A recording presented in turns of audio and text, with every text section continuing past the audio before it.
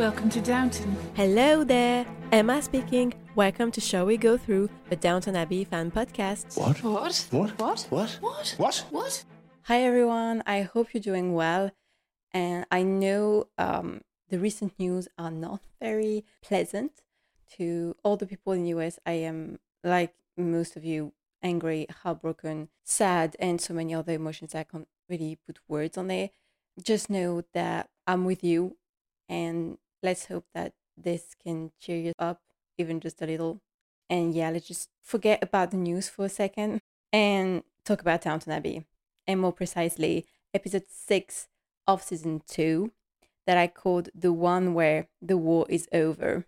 I know, it took me a long time to find this title, but you know, sometimes when it's obvious, you know?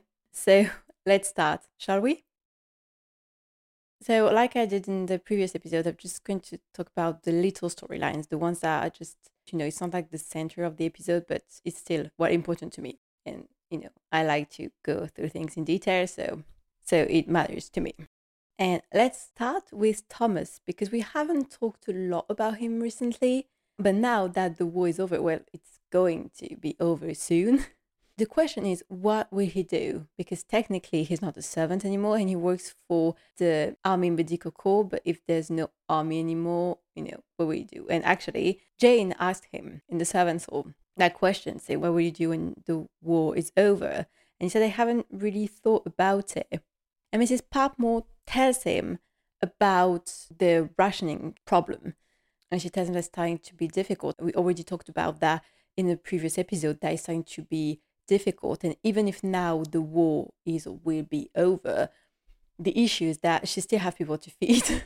So yes, she doesn't have the officers to feed anymore, but you still have the family and the servants. And how will she do that if she doesn't have food actually, or like enough supplies to cook them food? And I quite like this little exchange. I like the fact that she tells that to Thomas, because obviously she's suggesting something not very legal. So obviously she has to suggest it to Thomas. And I like what he says. Are you suggesting the black market, Mrs. Patmore? I'm shocked. Oh, I doubt that very much. I just like how she knows him, like how she says that, I doubt that very much. But then the idea is in his head and he can't stop actually thinking about it. And he talks about it with O'Brien. He says that he might have a plan because he has a bit of money and he might borrow some, and he might have found a guy that can give him the supplies he needs. So he's really thinking about this whole black market situation, which obviously could be very handy, helpful with the rationing. But you see that O'Brien, she's not as confident as he is that it's a good idea, especially when he says that he borrowed some money, because you're like, yeah, but if you're not sure to be able to give it back, that's maybe not the best idea. But he's confident about this whole thing. And we're going to follow that story about his black market idea in the next episode. Bananas. Last episode, we ended there with the death of William. And so now Daisy, technically, she's a war widow, but she doesn't really want to be. For her, she is not. First, because she says that she didn't love William. And then, she's like, I've been married to him for 6 hours. So technically, I'm not really his widow. And through the whole episode, Jane tries to explain to her rights, because as a war widow, she have rights. That's why William wanted her to marry him. And she tries to, but Daisy doesn't want to listen. And even Mrs. Patmore, she tries to tell her, well, that's why he wanted you to marry him. So you should find out what are your rights, because that's what he wanted. But Daisy, she's still on her, I didn't love him, so it was wrong. And she feels very uncomfortable about this whole situation.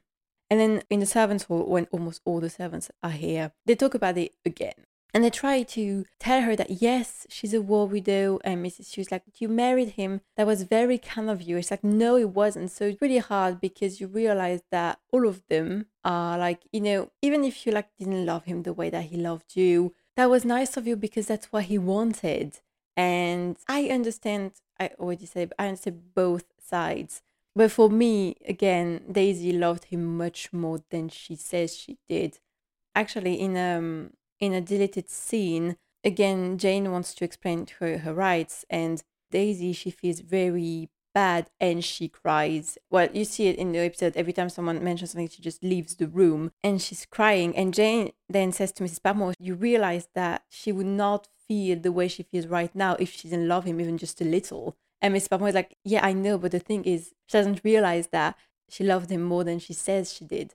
So she just needs time or someone else to make her realize that she actually loved William, even if he wasn't the same way that he did, but that she did. Bananas. And so we have Daisy now, who's a war widow. We have Jane, who's a war widow. And so I thought that this would be my French word of the day. So, well, in English, just like in French, you have two words. You have widow for a woman and you have widower for a man. And I thought I would give you widower too, because in this episode, you have someone that becomes a widower. We're going to see that after, but yeah. So, widow in French is veuve.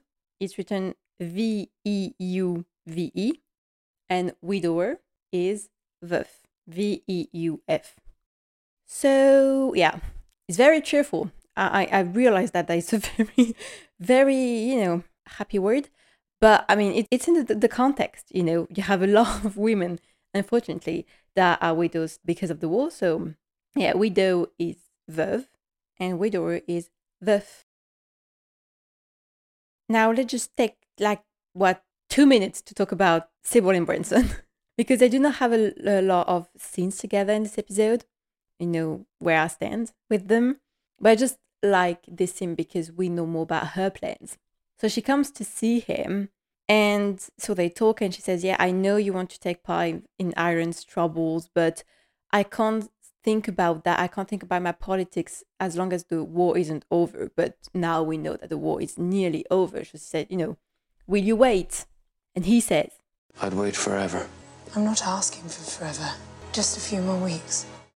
So she might not have right now made up her mind if she wants to elope with him, but I think she almost. Like the fact that she says that she wants to wait the end of the war almost means at the end of the war I'm ready to go. Well, at least he said that he would wait. He didn't pressure her. I mean, it was 2 minutes. This scene is literally maybe 2 minutes, but at least he didn't pressure her. He didn't try to persuade her. So I quite like that scene. But we are getting closer to the climax of this storyline, but not quite yet. That was just it's a little update actually on what is happening with them. For now, Sybil still at Downton and Branson still the chauffeur. For now, bananas. Let's talk about Ethel. If you remember, she tried and failed to tell the father, Major Bryant, that, well, he was the father of her son. And Mrs. Hughes tried, but, well, they didn't manage to do it. And so Ethel comes to Downton because Mrs. Hughes is giving her food. But the issue is that Carson sees her. So then together they go see Cora and they talk about Ethel. And Mrs. Hughes says that, well, I thought you wouldn't mind, that we were supplementing her food because of the baby, but Mr. Carson said that it was best if I tell you, so now you know. And she says, yeah, Mr. Carson is right. And I'm a bit on Carson's side just on that note. Clearly, this whole scene, I'm with Mrs. Hughes and Cora, but just for that, I can understand that Cora would like to be informed that she gives food to Ethel. And there were actually a line in this scene that were cut that I thought was quite funny, where Cora says, really? What with Mrs. Bird's old soldiers and now this, I'm beginning to feel we're feeding half of Europe. And yeah, well, we talked about rationing, but just imagine if she gives food to Ethel, not that much, but she still gives food to Ethel, and she gives food for the soldiers that Mrs. Bird is feeding, then you're like, okay, it might be a problem. But anyway, so I talk about Ethel, and Mrs. was like, yes, she was in the wrong, but, a part of her is still, yes, it's a bit her fault, but it's not entirely her fault. It's also bad luck, clearly. If she didn't get pregnant, I'm not saying everything would have been fine, but easier for her because she could have found a job much easier and, life would have been easier. But Carson, really in this scene, it just gets on my nerves. Carson, he says, Indeed she was. Men will always be men, but for any young woman to let her judgment so desert her... She's not the first girl to be taken in by a uniform. And don't worry, Carson, the baby will ensure she pays the price. I like this scene because Carson, he's angry. He's like appalled. Like there's something like for him, Ethel was in the wrong, but Mrs. Hughes to give her food. And I like it because Cora, just by saying what she says, she just tells Carson, I do not agree with you. And it makes me think about what Edith in Deleted Scene that I talked about, what she says to Mrs. Hughes, that she have seen Major Bryant and Ethel kind of flirting, but she said that you should not right away blame the maids because, you know, men with uniforms are a bit attractive and you should blame like the officers more than the maids, something like that. And it's almost what Cora says, you know, when she said that she's not the first girl to be taken in by a uniform. And you realize that she feels sorry. And Castlewell, he's a very conservative man in 1918. And so she thinks about it, and so she even says to Miss Hughes, did Ethel try to say anything to her father? And she's like, well, she tried, and then I tried myself, and well, she failed because the guy is a bit of an asshole. Let's just say, you know, let's call a cat a cat. I don't even know if that is a true expression in English, but in French it is, so I just translated it. But, you know, and she thinks, well, maybe if I write to this major and if I invite him here, maybe if I talk with him, and maybe if Lord Grantham can talk with him, you know, maybe he can prevail on his good nature. And I love Mrs. Hughes' answer because, to be honest, I would have had the same. I'm not sure he's got one to prevail on. And like I said, I love this scene because Cora is on Mrs. Hughes' side, where she takes Ethel's defense. She wants to try to help Ethel. Carson, he's like, no, I mean, she got into this mess alone. Alone? No, but he, you know, men will always be men and stuff like that. So for him, he's like, just let her be, you know. And I really, really like this scene. And I like the fact that she says maybe Lord Grantham can prevail on his good nature, because that means that even for her, Lord Grantham, so her husband, so Robert, because I suppose that she would have told him the situation. So for her, Robert would try to tell the father that you need to do something because you're the father. So he would be more on his wife's side than Carson's. That's how I think. If Robert was here, he would have been more understanding a bit than Carson, definitely. And just take a break to say, this blouse on Cora, oh my God, I love it. I already said that I love her style in season 2. I love this one. She's just so beautiful. I love it. And then, following that, Mrs. Hughes, she's angry at Carson. She said, oh, are you happy now? And I think a part of her is quite happy that Cora is on her side. I really like this duo, truly. Like, I think we need more Cora and Mrs. Hughes on this planet, truly. They can be a great pair, the two of them. Carson, he says that he feels sorry for Ethel. But I cannot condone her inability to pronounce a simple 2-letter word. No.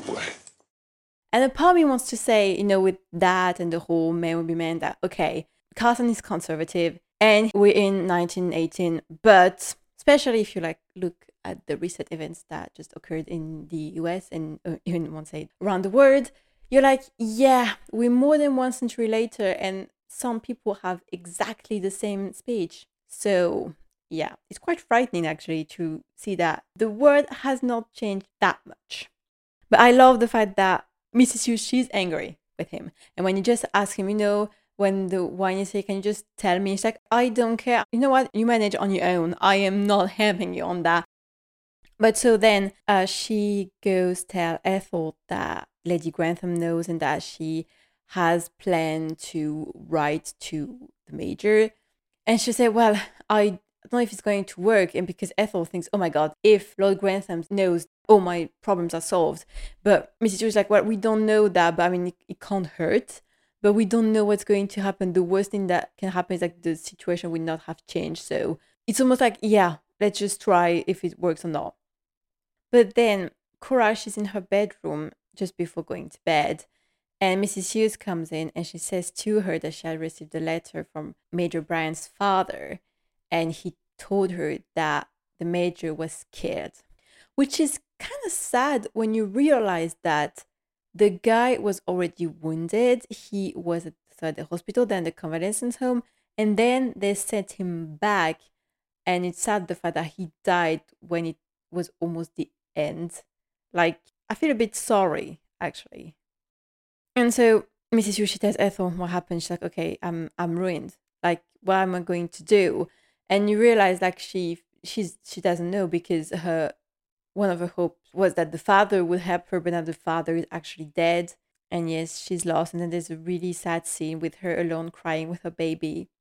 But Miss Hughes tells her, you know what, invent the past. But at the beginning she said to people that her husband died at war, and you know what, she should just invent that, because okay, she was not married, but technically the father of her son did die at the war. So, you know what, invent, just say that you were married. I mean, can it hurt? Not really. I really, really feel sorry. Like I said, I didn't love Ethel, but I really feel sorry that this story ended up that way. Well, I say this story ended up that way, but actually, it's not the end. Not yet. Bananas. Now, Bates and Anna. Last episode, we thought that everything was, well, almost everything was fine, because Mrs. Bates' cousin said the scandal. We thought, okay, she and Mr. Bates are going to get divorced. Anna and Bates are going to get married. And actually, they talk about that downstairs and talk about their wedding. And O'Brien is unusually not mean. Well, not really. They talk about that. Jane is like, oh, I never worked in a household where a valet and a maid were married. And O'Brien's like, well, I hope it won't break us up, because I don't like when things are changing. And then like when Bates is like, oh, because we've all been just such good pals, since then. It's not like you tried to get rid of me so many times. But she's not, unkind, which is unusual for O'Brien. And so Beowulf is like, oh, they're going to get married. They're on the little cloud. Like Anna said last episode, everything in her garden is rosy again. Yay. But remember, when it's about Anna and Bates, happiness is boring. And Bates has a call from his lawyer. And apparently there is a problem. The problem is that she told the judge that he paid her to get a divorce, which she kind of did. And so there is trouble in the whole thing. So he's not divorced after all. Anna, she tries to comfort him. We are going to win this fight, We are going to be together, whatever it takes. But it makes me think, when I talked about Anna and Bates already with the song Ivy from Taylor Swift, when I say it's a goddamn fight of my life and you started it, well, this is exactly them being together is the goddamn fight of their lives. And O'Brien, she listened to the whole conversation because, she had to. And then Bates, he realized that he has to go to London to talk with his wife, where he doesn't know what he's going to say. But he's like, I don't know, I need to try. And then he talks with Robert, and he says that he needs to go to London. And Robert's like, oh, please tell me it's not about the former Mrs. Bates. And he says, I only wish she was the former, or better still, but late. Yeah, I'm just going to say, when you hear that, you're like, suspicious. Like, I think it's a weird thing to say. But like when Robert tells him, don't lose your temper, because this is obviously will never get you somewhere, right? Like, if you lose your temper, it would go against you. So try to stay calm. Then at the end, Bates is back, but he has bruises on his face. He says to Anna, it was worse than you can possibly imagine.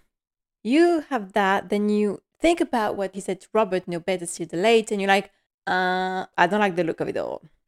And then he receives a telegram, and he has news, and the news is his wife is dead.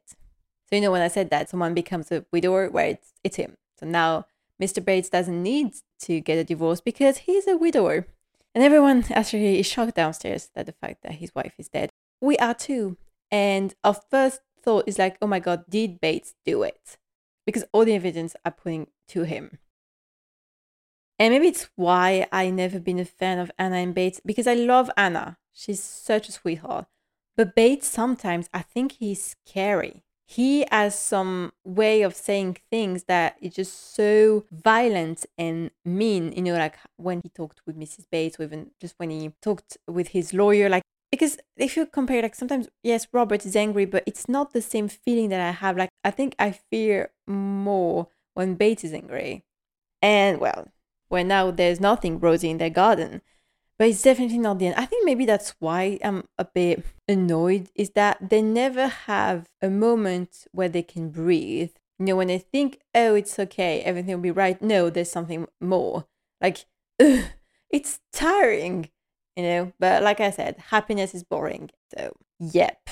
Definitely not the end of their troubles. Bananas. But now let's talk about my favorite storyline of this episode. Because it's something, a bit more lightweight, a bit funnier. And you have a lot of Cora, and she's very sweet in it. And you have Violet, Isabel. So, literally my favorite storyline of this episode. So, like I said, it's around Isabel. And so Cora and Violet, they're at Crawley House for tea. And where they talk about Matthew, they talk about the soldiers. And Isabel's like, well, but I wonder if we do enough for them, in terms of rehabilitation. And Cora's like, well, yeah, I agree, but, they're going to be leaving soon because the war is almost over. In her face, like, but, I mean, they're going to stay as long as they need to stay. But, you know what, in the end, we will have our house back. I mean, yeah, because it's our house. So you want it just to be a private house again? Or shouldn't she? Or would you like to abolish private houses? Isabel says, well, would be better if Downton would be useful. And Cora is like, well, technically it is useful. I mean, we have employers, so that's, I mean, you realize that she's like, what am I supposed to answer to that? And so the plan of Isabel is like to keep Downton open as a convalescent home or something else, but to keep it open to help people, And Violet's like, what? What about you, Molesley? Are you looking forward to this brave new world of Mrs. Crawley's imaginings? I'm glad of my job, milady. And I should very much like to hold on to it, with Mrs. Crawley's permission. I just love the fact that Violet, she didn't know what to say, so she had to drag Molesley in it. Like, oh, Molesley, what do you think about it? I love it. And then Isabel, she says, servants are always far more conservative than their employers. Everyone knows that. Then I must be the exception that proves the rule. I love this scene because Isabel and Cora, they do not want to fight again like they did. But Cora, she doesn't want Isabel to run it because, yeah, her point is to keep Downton open and Isabel could run it. Cora is like, no, please. We tried that, being together at the head of some, because it would still be Cora's house, so they kind of would run it together. I mean, I don't know how that could have worked. She's like, no, please, no. I don't want that. And, I already said it with Matthew, with the walls of Crawley House being blue and his eyes. But Cora's eyes with this blue wall, I mean, absolutely magnificent. Really. I know I already said it a couple minutes earlier that she was very beautiful, but I haven't said it last episode, so I have to say it more in this one, But yeah, truly, like, oh my God, couldn't take my eyes off, her eyes. Oh, so mesmerizing. I love it. But so, this issue with Isabel wanting to run Downton, I'll talk about it again. So there's Cora, Violet, and Robert. And Robert just says that he can't wait to have Downton back. Cora's like, well, if Isabel doesn't want to get through with her ideas, because if she wants, well, we won't have Downton back. And Violet is like, what you need to do is to find her a cause that needs her more than Downton, because she won't be able to do both. And well, obviously, Violet, she had to find a solution to this. So Isabel, she's at the Dower House and she wants to tell her about the plans that she has for Downton. And Violet, she's literally listing a list of causes that Isabel could be interested in, like, oh, those poor children. And then she has an answer to like, oh, okay. But those women, I mean, they're going to lose their jobs and when the boys are coming back home. And Isabel's like, yeah, but it's important that we find a job for them too. It's like, okay. And then she says, and what about those wretched refugees? What will become of them? Ah, now you've struck a chord. Have I really? Oh, thank heaven. This scene, I just like when she says, oh, really? Thank heaven. I found it. And the whole, thing that, yeah, but, your experience would be such tremendous help. Someone said that. Oh, well, I don't really remember who, but someone said that. I mean, and I like when Isabel's like, well, I will think about it. And Violet said, please do think about it, please. And so then Cora and Violet are again at Crawley House. And oh my God, this scene, all those scenes, I just love them. Isabel said, well, I'm afraid, Cousin Cora, that I'm going to prove to be a great disappointment. And Cora's face, she's like, oh, I just love her expression. Then Isabel says, Cousin Violet is in part to blame. Yes, I usually am.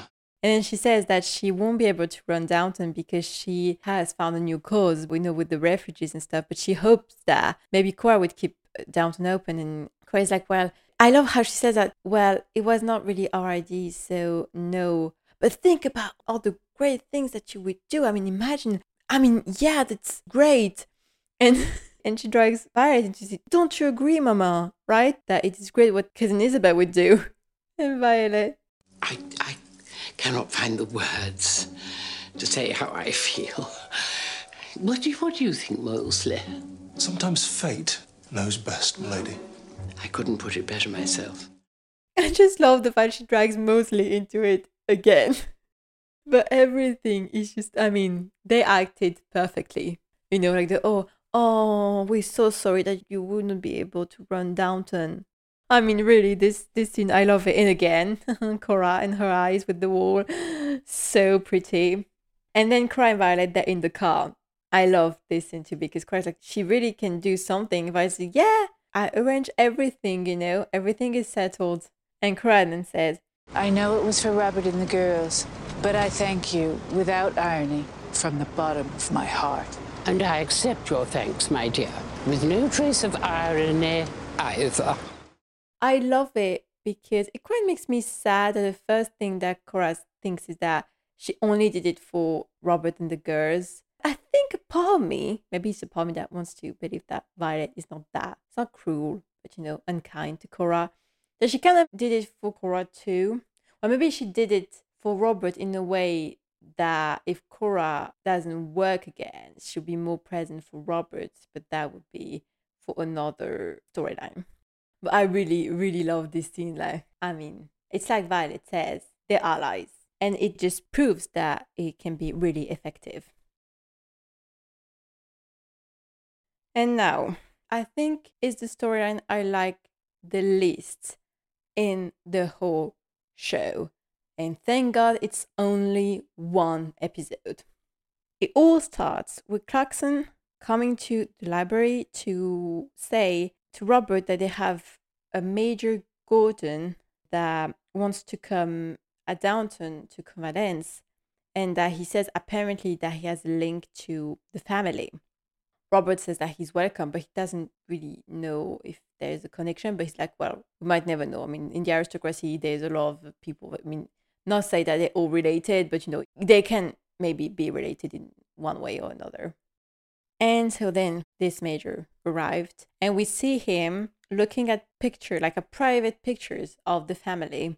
And then he talks with Edith, and he says that you don't recognize me, and so apparently she should recognize him, but she doesn't.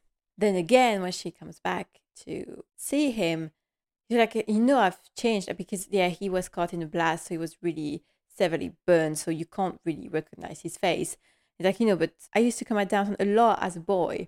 Edith is like, well, so, if you came here, that means I really know you. And so then he claims to be Patrick. So Patrick, the same Patrick that was supposed to marry Mary, the son of Robert's first cousin, who died with his father on the Titanic. The heir, actually. The man that was the heir before Matthew. And he explains to Edith that after the sinking of the Titanic, he was rescued, but he had no memory. And they mistaked him as Canadian, so he thought he was Canadian. But after the blast that injured him, he remembered. And so he thought, I will come to Downton and everybody will recognize me, and hey, I'm going to be part of the family again. Well, it didn't work. Edith, she's shocked, but the issue is, and he chose his victim well, is that Edith, we know, she was in love with Patrick. And the guy even tells her, you are the one that really loved me. And so I never thought that Patrick knew. He said, well, I know. So that makes you think that maybe he is Patrick, but this is weird. The thing that I thought really weird is the way he talks about the new heir, because so Edith, she's shocked. I need to talk to Papa, and we have Matthew to think about him because the new heir says, oh yeah, well that must be really difficult for him. But it's the way he says it, like it's so yeah. We know of course that if he's alive, he's the heir. But the fact that not that he's the first thing that he thinks about, but almost like, oh yeah, well I'm back, so I'm the heir. The new one can just go away. I don't know, but it's how I felt it that at that moment I really the whole story that makes me cringe. But this moment really I was like, this is weird. I really don't know how to explain it, but it's the way he said, oh yeah, that would be difficult for him, because now I'm back, I'm the new heir. I'm not saying it's the first thing he says to Edith, but almost, like, yeah, a bit suspicious. But so then Edith, she comes to talk to Robert about it, and so Robert comes to see this Major Gordon. But he's very suspicious. You can see that he, compared to Edith, that is already all in with all the feelings and stuff. He wants to keep a distance, even when the Major calls him Robert. It's like, don't call me Robert. And so this Gordon tells him that he had his story written. And so Robert says that he will ask his lawyer to try to find if his story is true, accurate, something. But then he does something, like a sort of a cross on his mouth with his finger. And that startles Robert. He just stops it. What did you just do? Where do you learn to do that? So we can guess that it was something that the real Patrick used to do a lot. But you see that Robert, he's very suspicious, and you see the way he looks at him, like, are you not? The guy is really weird. Everything, like he says, Robert, well, yeah, the whole thing is odd. But then he summons everyone in the library to talk about it because it's really important. And he says, well, I wanted to talk in private. I wanted us to be disturbed. And Violet, I love it when she says, are we talking financial ruin or criminal investigation? Did she just foreshadow the show? Bananas. But though they talk about Patrick, or about the man that claims to be Patrick. And they all have different reactions. Edith is like, no, but he must be him. He remembers a lot of things that only Patrick remember. Mary, she's angry. And we'll talk about her a bit more in detail later, but she's really angry. Cora, she tries to calm the situation. The thing is, they don't know if it's him. And they don't know how to check if it's him or not. But Matthew, he's angry too. He's angry too, but he's more angry at himself. He's like, maybe this is a blessing in disguise. The guy, maybe he's not pretty, but he can walk and he can probably make heirs, which I can't. So maybe it's best. And so obviously everyone is a bit startled by that because they all like Matthew. Like Violet says, we're used to Matthew now. So it's quite sad for him to say that. So Robert's like, well, I'm going to wait for the lawyers, but he's really like, I don't know. Then Edith and Gordon, they're walking outside and they talk about old memories, but very vague ones. He says, well, we used to play together, and he talks about a governess that none of them liked, and Edith, she's like, oh, but I do recognize you, and you realize that they're getting closer, and I do not like that. But then it takes a long time for the others to recognize him. And Edith, she's like, well, it's because of the lawyers. And it's like, well, but we would not need lawyers if they would recognize me. And so he gets very angry because no one recognized him. But then the family is in the library again because Robert had answers from his lawyers. And Mary and Violet, they are sure that he is an imposter. That is just someone that, like, he knew the real Patrick, and he used the story because Patrick is dead, and used the story to now become him and, take his place. But Edith, she doesn't want to be that. She said, no, I'm telling you, he knows things only the real Patrick knows. And Mary, she's like, oh yeah, I mean, I can tell you, what did he tell you? Look, I remember when we played, and your birthday, and your pony, and the nasty governess. And there's a moment you see something on Edith's face, because she just realized that what Mary said is what exactly he said. Some basic things that if you just check a bit about ways to spend lives in a house like Downton, you can make it up. And if the guy really knew the real Patrick and he had a good memory, he doesn't really have to make it up a lot because he already knew the stories. So Edith is the only one that she wants to believe that he's the real Patrick, but we know why, because she was in love with him. So yeah, but Robert, he doesn't know. You see that he's confused because he was very fond of Patrick. We know that. But, I mean, he loves Matthew. I think he loves Matthew way more than he loves Patrick. So the guy is conflicted and he doesn't know what to think. And then I just like when they all leave the room, Violet, she put her hand on Matthew's shoulder as a way of saying, you know, like, hang on, you know, something like that. And I love it because Violet at the beginning, she wasn't too keen on Matthew. And I love, you know, I mean, she said it, you know, we used to Matthew now. And I love this little gesture. I thought it was really sweet. So Matthew and Robert, they talked together. And I think it was very moving because Robert is almost like, you know, I'm really sorry about what is happening. You know, and Matthew's like, well, I know I meant what I said, you know, the other day when I said maybe it was a blessing in disguise. Because it'll take a man who's more than I am now to follow you. So don't think about me. My dear chap, how can you say that? I never think about anything else. I thought it was very sweet. I think the first thing he thought about when he heard that Patrick might be alive was, what about Matthew? And so I think that scene was really sweet and sad. But then Edith, she's with Gordon again, and they talk about what they discovered, what the lawyers discovered. And the guy is just way too weird. You know, they say that they're going to find this Peter Gordon, or the other guy. Talk about another guy. He's like, why did they find him? The way he talks, it's really weird. It's almost like at that moment, just realized that he had been caught and that his plan didn't work.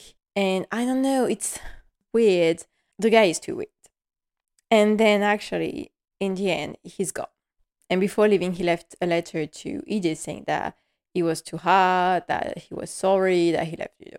And he signed it P. Gordon. And the question was, but was he Patrick Gordon, so Patrick Crawley, or P for Peter, so Peter Gordon, the other man? And Edith, she's sure that it was Patrick. She even says, our family drove our cousin away. And Sybil, because she's the sweetest, tries to comfort her. And she says, but you believed in him, whoever he was, and that's worth something. And then to end up this story, and just before giving you my opinion on this, there was a scene that was cut, but this was a scene that was actually shot because I've seen it, where Robert is married that the major is gone. And Mary's like, well, you know, it was an imposter. I mean, we knew he was a fraud. And Robert tells her, I wish I could be as sure of anything as you are of everything. But then he wonders, like, what I would love to know is, why would anyone put themselves through all that? Mary says, to be Earl of Grantham, of course. And then Robert answers, they should try it from the inside. So, about this storyline. I don't understand why Julian did that. I personally think that this was not Patrick, and it was this Peter Gordon that took Patrick's place and invented a life to be Earl of Grantham. I really believe that the guy just wanted to be then an earl and have an estate and everything. I do not think it was the real Patrick, because I thought it was way too weird, the way he talked. And the guy is a bit of a bully with Edith. He found that she was maybe not naive, but the easiest to manipulate with her feelings. And especially if he knew the real Patrick, he must have known that the real Patrick was in love with Edith, or that Edith loved him. So it was easier to manipulate her and to persuade her that he was the real Patrick. It's really at the end when they talk together, how he said, oh, you know, you're very sweet. Like he realized that his plan will not work. And even when he talks about the new, I said, oh yeah, it would be really hard on cousin Matthew and stuff. I don't know. And the fact that he did this tick that maybe Patrick had, to me, it felt like he did it on purpose when Robert was there to make him realize, oh, look, Patrick did that all the time. I just did it. So, hey, I'm Patrick. I don't know, but I think he was not the real one. And I think it was really cruel to Edith to do that because she was in love with Patrick. And I think I probably wanted to believe that he was Patrick because she liked Anthony Strallan and he was supposed to propose and he didn't because of Mary. Then she kind of had a fling with the farmer. We knew that she would have never married him, but she had something. And now she just realized that maybe the man that she loved, like truly loved, was back. So she wanted to believe it. And I mean, I think if you just see it on the outside, you're just like, okay, she's stupid. But she really wanted to believe because she loved him. Maybe she's not over his death. And I think it was really cruel because Edith, now she's heartbroken again. And yeah, she was a bit naive to fall for it. But again, she wanted to believe it because she loved Patrick. So I thought it was not very nice to do that. And clearly, I mean, what did it bring to the story as a whole? Nothing, except breaking Edith's heart again. So I don't know, really. I don't know why Julian did that. And if I just had to choose one storyline that I think is useless, is this one. It's a short one. It's only for one episode. And thank God it's only for one episode. If this storyline had been going on for like a couple episodes, I mean, that would have been so boring. And yeah, no, I would not have liked it. There's other storylines that can get on my nerves, but actually this one, thank God it was only one episode. But now let's talk about what interests us the most. Well, I guess is what interests us the most. Well, Mary and Matthew are not my favorite ship because you know who my favorite ship is, but I feel very invested in their relationship and I really love them. So let's talk about Mary and Matthew and Richard and a bit of Lavinia. You know, at this point, it's not even a love triangle anymore. It's a love square. So the episode opens on Mary who's pushing Matthew on his chair outside. This shot is very beautiful because you have the castle behind him. It's very beautiful. And then inside, you have Carlisle with Robert watching them. And Carlisle, he even says, should I be jealous? You know, because Robert is fed up with the guy. The guy just appears. He's already fed up with him. Like, truly, you can feel it on his face. And they talk about Hagsby Park because apparently Carlisle wants to buy a house near Downton and it's the best one. And so Robert talks about the Hagsby Park and said, well, that's sad because the owners, the Russells and the Crawleys have been neighbors for centuries.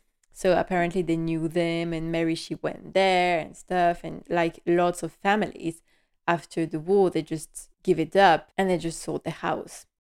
And so for those of you who have seen The Gilded Age, we as Downton Abbey fans, we would love to have some kind of a, maybe not the crossover, but some kind of link to Downton Abbey in The Gilded Age. We would love to see like, I don't know, a young Cora or Cora's family.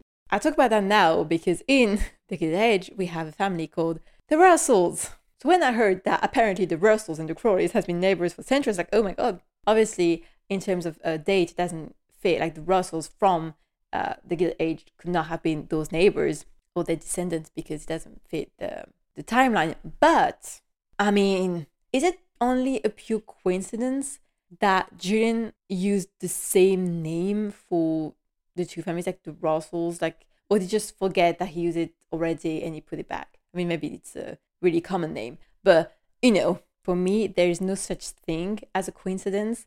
So I don't know. I know I'm hoping really, but when I heard Robert said the Russells, like, wait, what? Russells? As in Bertha and George Russell from The Gilded Age? But anyway, I just thought it was quite funny. But so Richard Carlisle has the intention to buy Hagsby Park. And he says, oh, I'm going to put a lot of money in it. I'm going to put bathroom in every bedroom. I'm going to do something like really fancy. And Robert's really fed up. He's like, okay, so you want to make an hotel out of it. Okay. And then they talk about Violet, Robert, and Cora. It's the same scene where they talk a bit about Isabel. Violet, she says, I don't dislike him. I just don't like him, which is quite different. Oh, Violet, I love her. And Robert's like, well, do you know about his plans for Hagsby? It's absolutely awful. And I like when obviously Cora doesn't agree. And she says, I'm an American. I don't share your English hatred of comfort. That's when Robert says, you know, Downton is comfortable enough for me. And he says, I can't wait to have it back. And then they talk about Isabel. And then there were a deleted scene that I thought was really interesting. And I'm quite sad that they didn't kept it. Mary is in her room with Anna just before going to bed. And Cora just came to tell her something about Richard and his journey with Mary at Hagsby. And you realize that Cora is very invested in Mary's relationship with Carlisle. But then she says goodnight and she leaves. And Mary says to Anna, she's afraid I still want Matthew with all his limitations. And then Anna says, and do you, my lady? And Mary answers, only when I'm honest. So you realize that she's way too attached to Matthew. We already knew that, but at that moment, she confessed it. Like she says, yes, if I am honest with you, with myself, I still want Matthew. Whatever his prospect, whatever his situation, I want him. And so then she has a day with Carlisle at Haxby, a big, big, big castle, very empty. And so, well, then she says, okay, but what we do with furniture and paintings and stuff, because it's empty. And he says, well, we're going to buy it. The basic Richard Carlisle's answer is, I'm going to buy it, always talking about money. And Mary tells him, your lot buys it, my lot inherits it. I like how she says that, but it's almost a way to tell him to not forget that I am from the aristocracy and you're not. But then he says, so what should we do? Should I buy it or not? And then she says very casually, well, I suppose one has to live somewhere. But you realize the way she says that, almost she doesn't care. She's like, yeah, okay, let's buy it. She doesn't care because she would prefer to be with Matthew, but yeah. And then we have a scene between Mary and Matthew, and I love this scene. I absolutely love it. Like, the whole conversation is just so good. So they talk about the fact that Richard wants to buy Haxby. And then she says, I don't have to marry him, you know. Yes, you do. I thought for a moment that I was an argument against your marriage. I should jump into the nearest river. And how would you manage that without my help? Well, I'd get you to push me in. But seriously, I can only relax because I know that you have a real life coming. If I ever thought I was putting that in jeopardy, I'd go away and never see you again. You don't mean that. But I do. I am the cat that walks by himself, and all places are alike to me. I have nothing to give and nothing to share. If you were not engaged to be married, I wouldn't let you anywhere near me. I love it because, again, you see how they're so at ease with each other. Again, like Cora said, you know, like, they're so natural together. And just the fact that I don't have to marry him, it almost is a way to tell him, we can get married if you want. I mean, come on, it's almost like that. He's like, no. I realized that he meant when he said last episode that he couldn't let anyone live with him, with his condition. And it's very sad. But like I said, Mary, well, she wants him. She almost told him, like, plainly. And so now is the moment for my music of the day. I know most of my music of the day are for the two of them, but I mean, they have so many things happening in this relationship that, you know, I think you have hundreds of songs that could work for them. And it is not a Taylor Swift song. I think I deserve applause just for that. 'Cause in my head, in my head, in my head, in my head, I'm yours. And I should know better, but I can't forget how it was before.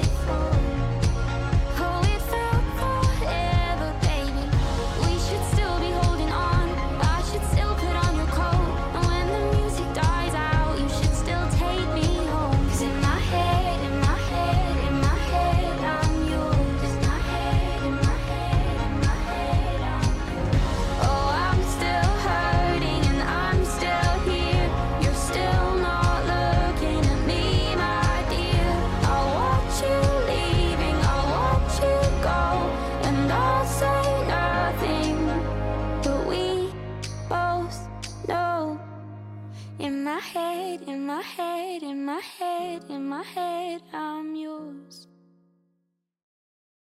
So that was In My Head by Maisie Peters. I know we already had Maisie Peters, but I mean, it's not Taylor Swift, so it's a change. And I really thought about this because I think in my head it's exactly what Mary thinks. You know, in my head, I'm yours. Because for Mary, she's Matthew's. And the song especially even says that you don't care who I'm kissing. Like, it says, I watch you go, but I'm still yours in my head. In a way to say that he wants her to have a life. So it's not like he doesn't care who she's going to marry, but he's relieved that she will marry someone. Because for him, if you marry someone else, that means you don't think about me anymore, and so it's much better. And so, yeah, which is quite sad in a way. But now you realized with the whole thing with the Patrick, when she was angry, actually, she almost cried. You know, when she says, no, I think it's so unfair when Matthew has been through so much. And then how she reacts, you realize because she is totally in love with him. And I think the more she can't be with him, the more she loves him. because now technically her engagement has been announced. So technically she is really properly engaged to Carlisle. But I think the more she is away from him in a way that, they can't be together, the more she loves him. And, she said it to Anna, even if it was deleted scene, that she wants him and she wants to be with him. And she just told him, I don't have to marry him, For me, that means, maybe we can get married. But so, this whole scene, they're in the garden. And Richard and Cora are looking at them. And Richard, he manipulates Cora. I'm not saying that she's stupid and she can't think by herself, but he knows exactly what to say to her as a mother. What he wants is for Lavinia to come back. Because if Lavinia comes back, then she would take care of Matthew, and Mary and Matthew would spend less time together. Then they all had dinner, and they were waiting for Richard. And he arrives when dinner is over, but he arrives with Lavinia. And where they're all shocked because nobody knew except from Cora. Carson, you see, he's absolutely not pleased by the idea of him back, and especially Lavinia, because I think maybe Robert, they were like, oh, Mary and Matthew together is better than Mary and Carlisle. So, yeah. And Lavinia, she says to Matthew that she's going to take care of him, because she loves him. She told Mary that she'll die if she can't be with him. And so she said that she wants to be with him and that she will take care of him and that she would stay. Then Mary and Richard. This scene, you realize that first, Mary, you knew already, but in this scene, you realize that Mary is absolutely not over Matthew. That Richard, we knew he could be angry. And we knew he was not a very nice man. We saw his true face. Because Mary's like, well, suppose he won't take her back. Because Barbara was like, because maybe he wants me. And Kylie's like, well, it's not of you concerned. And then he is a bit violent with her. And he says, you have given me the power to destroy you and don't think I won't use it. Hate the sound of that. It's like as my future wife, you're entitled to be in my debt. Don't like the sound of it. I mean, it's a threat. This conversation, it's a threat. And he ends up by kissing her. And you can see that she's not over the moon by the kiss. It's not the kiss with Matthew that she had, in season 1. And so obviously you feel bad because, again, Lavinia is not a bad girl. And I'm not against her being happy. My issue is that if she's happy or she is with Matthew, that means Mary is with Carlisle, and I absolutely do not want that, because even if Mary is not my favorite character and that sometimes she gets on my nerves, she does not deserve to end up with a man like Carlisle, because I don't like him. You realize that he can be really violent, and I do not want to imagine what it can be to be married to him. So yeah, don't like him.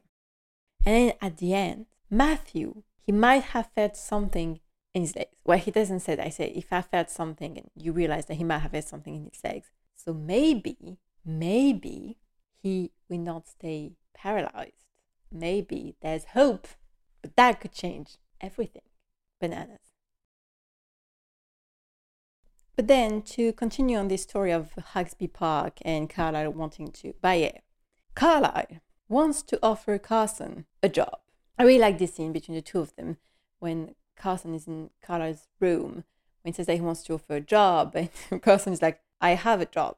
Why would I need another one? And what I like in this whole conversation is every time that Carlisle mentions the word money, thing of buying, the fact that he is rich, Carson's face, you see how it annoys him.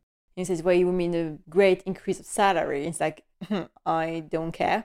Then he says, I will have to buy new things for Hagsby, but nothing that money can't fix. And really, Carson's face, he's fed up with him. Because the guy can't help to say that he's rich, that he made his money himself, and because he's a self-made man.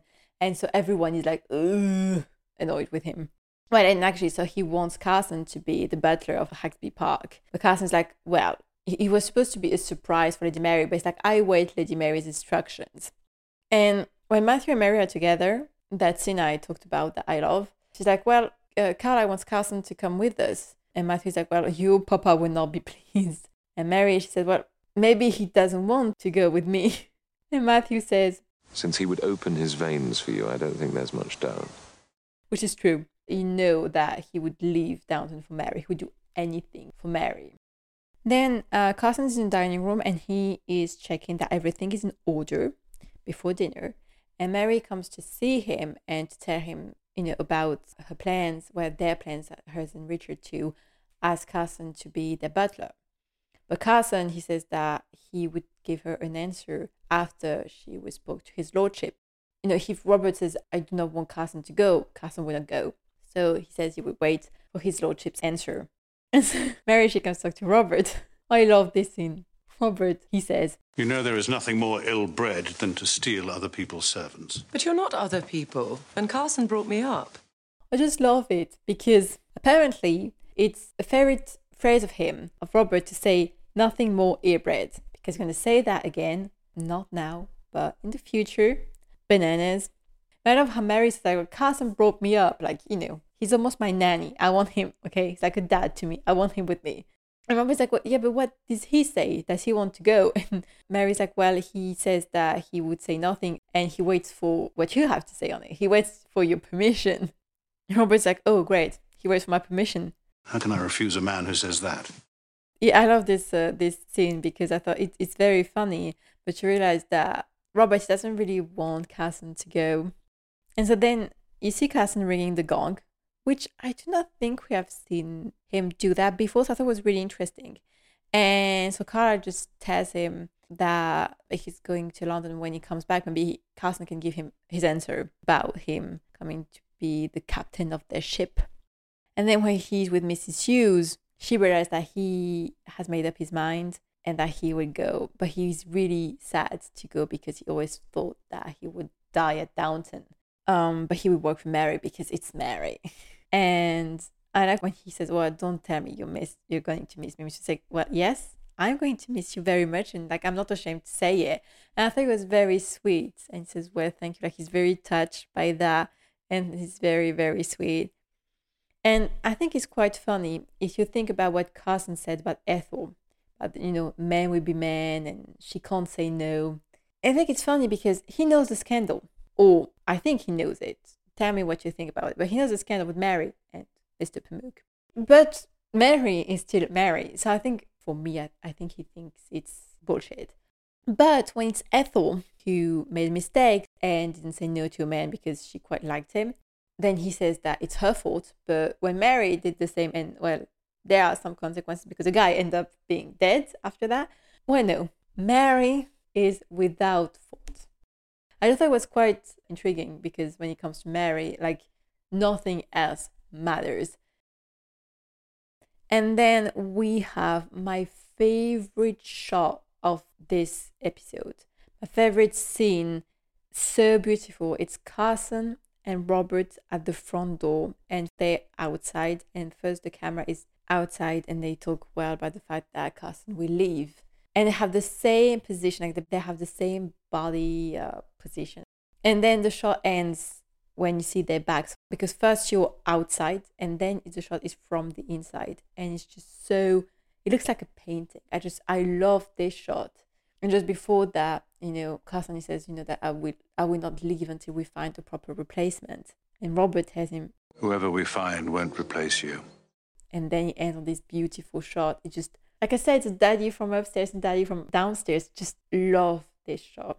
And I love it because Robert has known Carson almost all his life, because Carson, he arrived as an hall boy when Robert's father was the Earl. So Robert must have known him since he was like, maybe not a teenager, but a young adult. I mean, Carson must have seen Robert getting married. He have seen him having children. He have seen him grow all his life. And I think for Robert to let him go is hard, because I think Robert thought that Carson would stay butler until he died. And and surely that is difficult for him, and that will not help him. Him being completely depressed already, that must only add to his depression. Because now we're going to talk about Colbert and Jane. Yes, because we have to. Robert is still depressed. Okay, maybe Bates is back, so he cannot maybe take it away of him. But with Matthew's condition, maybe he saw a bit of light when Bates came back and Matthew, Matthew is still alive. But I think this light is already, Matthew's condition has cast a shadow over it. And in a deleted scene that I've seen, so it was shot, Robert is getting dressed. So he says to Bates, so like the war is over, but I haven't been in it. And Bates tries to comfort him, say, well, haven't we all been in the war, in our own way? I like it because then Robert says, oh, you sound like her ladyship. And Bates like, well, then I agree with her. Which I think is quite funny because, like I said already, Bates and Cora, they have a lot in common, especially when it regards Robert. I mean, they could be quite friends. I still think they could be, but Cora is still on her, I don't really like him, and still blame Robert for that. But anyway, so he's still on his, because we thought that was past him, but it is not. He still has this I was a fraud situation. He still feels very bad. And Matthew's condition doesn't help. Like, truly, he's at the bottom. And I think the whole thing about Carson maybe leaving, it adds something more. So to talk about, again, this scene with Violet, Cora, and Robert, where, Violet says that she doesn't dislike Richard. She just doesn't like him. Actually, Violet is leaving. And so when she leaves, there's a maid who gives her a cloak. And that maid is Jane. And the moment when she gives Violet a cloak, there's an eye contact with Robert. And he smiles a bit. I don't like it. Okay, I'm like, do not look at her. And I think I don't even like it because there's a bit of a smile when he sees her. When next to him, so the maid is on his left. And on his right, there's Cora. You do not smile and look at a maid when you have Cora next to you. Maybe it's just me, but I'm like, why do you have to look at the maid when you have Cora, aka one of the most beautiful person on the planet, next to you? I mean, I do not get it. But what I thought was interesting is that in the script book, it says that it's Anna who brings Violet her cloak. Why did I put Jane? Maybe because it's a bit more dramatic. Yeah, well, I don't like it. And then, well, Robert is upset because he's going to be alone for lunch because Mary is with Carlisle at Hagsby, Sybil is working, Edith is at Violet, and Cora, well, she has work to do. I said that in was it last episode or the episode before? I can't remember. When, in a deleted scene, she says that she wants to have her luncheon on the tray from now on because she has too much to do. And there's a comment by Julian Fellows that I thought was really interesting, so I'm going to read it to you. He says, Cora has found a role that is much more in keeping with her own upbringing than just being an English lady sitting on a sofa. She's truer to her real self here. To comment on that, I think it works for everyone. I think it works for Sybil, it works for Edith. I'm not going to say that before the war they thought they were useless, they didn't have a purpose. Maybe Sybil or maybe Edith because they are the younger generation. But I think Cora, as a role of lady of the house, I think she quite liked it. I think she was content with it, organizing party and bazaars and flower shows. So I think she was okay with it. But the war gave her something more. And it's almost like gave her something useful. I'm not saying that what she did was not useful, organizing things for charity or stuff or dinners. But when you do something like managing the convalescence home, you know that you do that for helping wounded soldiers. So I think she found something new. She loved it so much. She realized that she loved it so much. I mean, that would lead to what would happen to her in the last season, Bananas. But I really think it's that because I don't believe that before that she thought she was useless or she thought she had no purpose. It gave her something more. And then Julian says, Robert, the character, is based on Julian Fellowes' father, but he says that he's not actually as clever as his own father. But so he says, Robert takes for granted that he's the center of the picture, and when that is threatened, he doesn't like it much. We already said it, but that is the issue here. He took for granted the fact that his wife was always around him and that the world revolves a bit around him. Like we said, I said it again, it was also a comment from Julian when he said that they were used to have like the word being around them, that they was will not do anything for them, but as being the hostess and the mistress of the house. Now I'm gonna say they had nothing to do, but they had much more to do, and they had to appear that they you do not see what happened behind the curtain. I don't know if you understand what I mean. And so actually they kind of both taken each other for granted. Like Cora took him for granted by not taking care of him at all. We don't know what happened, when they alone in bed, because you do not have that much scenes with the two of them, just the two of them actually, except when they are actually angry at each other in season 2. But I don't know what happens the rest of the day, but you see that she doesn't have a lot of time for him, but he took for granted the fact that she was always here for him and he hasn't wanted to let her go. you have this kind of situation and they didn't found the right balance between the two, between the I'm going to take care a bit of you but I have work to do, and him being like, okay, I'm agreed to not be the center of your picture but maybe work a bit less for because there is really a lack of communication. That is the biggest issue in this season. And then there was a scene that was cut between Edith and Violet when Edith, so for lunch, she was at Violet. Actually, in this scene, they talk about Isabel, and Violet's like, well, which causes are the best for Isabel? But then Edith, she says that she feels a bit guilty because her being here means that her father is eating alone because her mother has her luncheon on a tray. And Violet says, remember, if you marry, include your spouse whenever you can. Edith answers, you don't believe in spending time apart then?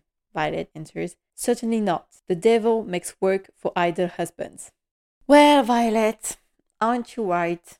Because then Robert is having lunch alone without even Carson, because Carson is taking care of a wine delivery. And it's Jane who brings him the pudding. I love how he says that, has Carson abandoned me? And the way he says that, he feels like a little boy. Like, oh, I'm alone to eat, and now even the butler has left me.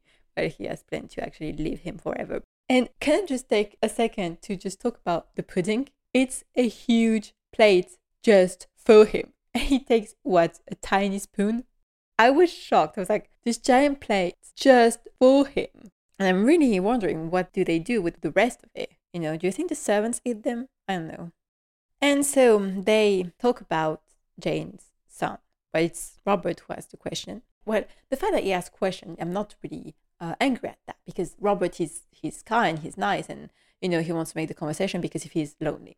But they're a bit too at ease with each other. Like they laugh, they're a bit too close even. Like he smiles, we haven't seen him smile for a while actually, so it's quite sad. But yeah, do not like it. Then Carson arrives and he is not happy about what he sees. He's like, this is absolutely not proper. So he asks Jane to leave, and he asks Robert, say, I hope that she didn't speak out of turn. And Robert's like, no, it's my fault, okay? I asked the questions, it's my fault. But you see the look on Carson's face, not happy about what just happened. And we are certainly not happy about what just happened. And then another deleted scene where Jane is downstairs. And then she says to Mrs. Patmore, he's nice, Lord Grantham, isn't he? Miss Patmore's like, yes, very nice, very considerate man. And then Jane answers, that's good to know. The look on Mrs. Patmore's face. And then she has to look at Daisy. They look at each other like, what? Yes, what? That's good to know. Calm down, girl, okay? He's married. You do not think about anything. And then just a very sweet scene. Robert has a new jacket, like he bought, I think they call it black tie. He's so happy about it. He has space. What do you think? He's so happy about it. And what I think is sweet and a bit sad, I said, well, I can wear it when her ladyship and I are alone together. And I don't know why this makes me sad, because a part of me thinks it's been a while they haven't been alone together, but alone in a kind of a romantic way, not just alone, fighting to each other. And I thought it was really sweet that he wanted to wear it when he and Cora would be alone together, because that means, he still loves Cora, but we know he still does, but you know what I mean. And he was so happy about his new jacket. And then we had this whole situation with the guy who might be Patrick and stuff, and then he's alone in the library. And obviously someone has to check if there's someone in the library. That someone has to be Jane, because there's no other maid in this house. And she's like, oh, maybe can I fetch you something? I mean, she's just doing her job, technically. But no, do not speak to him. It's the way she looks at him. You see that she's attracted to him. You see it the way she looks at him. And I don't like it, because we said Robert's very kind, very friendly, but he looks at her a bit too long every time. Like I said, Robert's already depressed. We said that. He's very lonely because he's alone and his wife doesn't really take care of him anymore. And then, so like I said, the dinner, when Carlisle arrives in Lavinia, Cora's like, oh, my dear, so lovely to see you. Robert, the moment Lavinia arrived, the way he looks at Cora. I mean, the killing looks I've told you about, it's almost one of them. It's so heartbreaking the way he looks at her, because you feel his anger and even his hurt. You feel that he's hurt by what his wife did without telling him. I think there's a lot in it. The fact that his wife did that and the fact that she did that without telling him. And his look, you see the heartbreak and the hurt and the anger and everything. And so he plays along and says, oh yes, we knew you were coming, because it would be awkward to make Lavinia realize that they were not expecting her. But the look he gives Cora, because he looks at her first when Lavinia just comes in, but then when Cora is like, oh, but maybe Mrs. Hughes can put something on the tray and stuff, and then she turns and she looks at her husband, the look, it's awful. And so then he had to explode a bit. Robert is very angry at Cora. And Cora, she says, before you get angry with me, it's not pretend that Mary, she's not too attached to Matthew, which is true. Okay, it's true. And Robert is angry because he said, oh, because our daughter is too attached to Matthew, so you just bring Lavinia back to be sacrificed, because that's a bit what it is. Because in either way, for now, still Matthew can't have children, like he can't have a normal married life, we could say that. And so she said, I don't want that for Mary, so I just took Lavinia to come in the picture so that Mary would get married to Richard. Then she says to him, do you want Mary's marriage to be a success? Do you want grandchildren? And then he says to her, sometimes, Cora, you can be curiously unfeeling. And you see when he says that he's hurt by this whole situation, because Matthew is like a son to him, and he feels like, yeah, he's hurt. There's so many things that happened to him before, like I said, it's an accumulation of a lot of things. But I think you see when he says that, the hurt in Cora too. Because Cora, she sighs a lot, especially too, because the whole thing when she talks with Robert about the fact that he'd be alone for luncheon, she does it while sighing, truly. But it's the way that her body expresses itself that you realize that she's hurt by what he says, because Julian said that she did that because she's a mother and she wants the best for her daughter, that she wants her to maybe have children, that she wants her to have a good marriage, and that she wants the best, so she did that. But for me, the central of this thing is still the Pamuk scandal. I know I say it a lot, but for me, it is the problem, because Richard, he's a very powerful and quite scary man, and he knows the scandal and he has it. And I think she's scared that if Mary does not accept Richard and he's too close to Matthew, he will just let the scandal out, and so Mary would be ruined, but not only Mary, because she would be too, because she's a mother, and it would be the whole household. But so many things are at stake with this story. Because I think if Robert knew the story, maybe at that moment she could have said to him, yeah, but we have an issue because, you have the story, and Carlisle knows it, and if she is getting married to Carlisle, then he won't say a thing.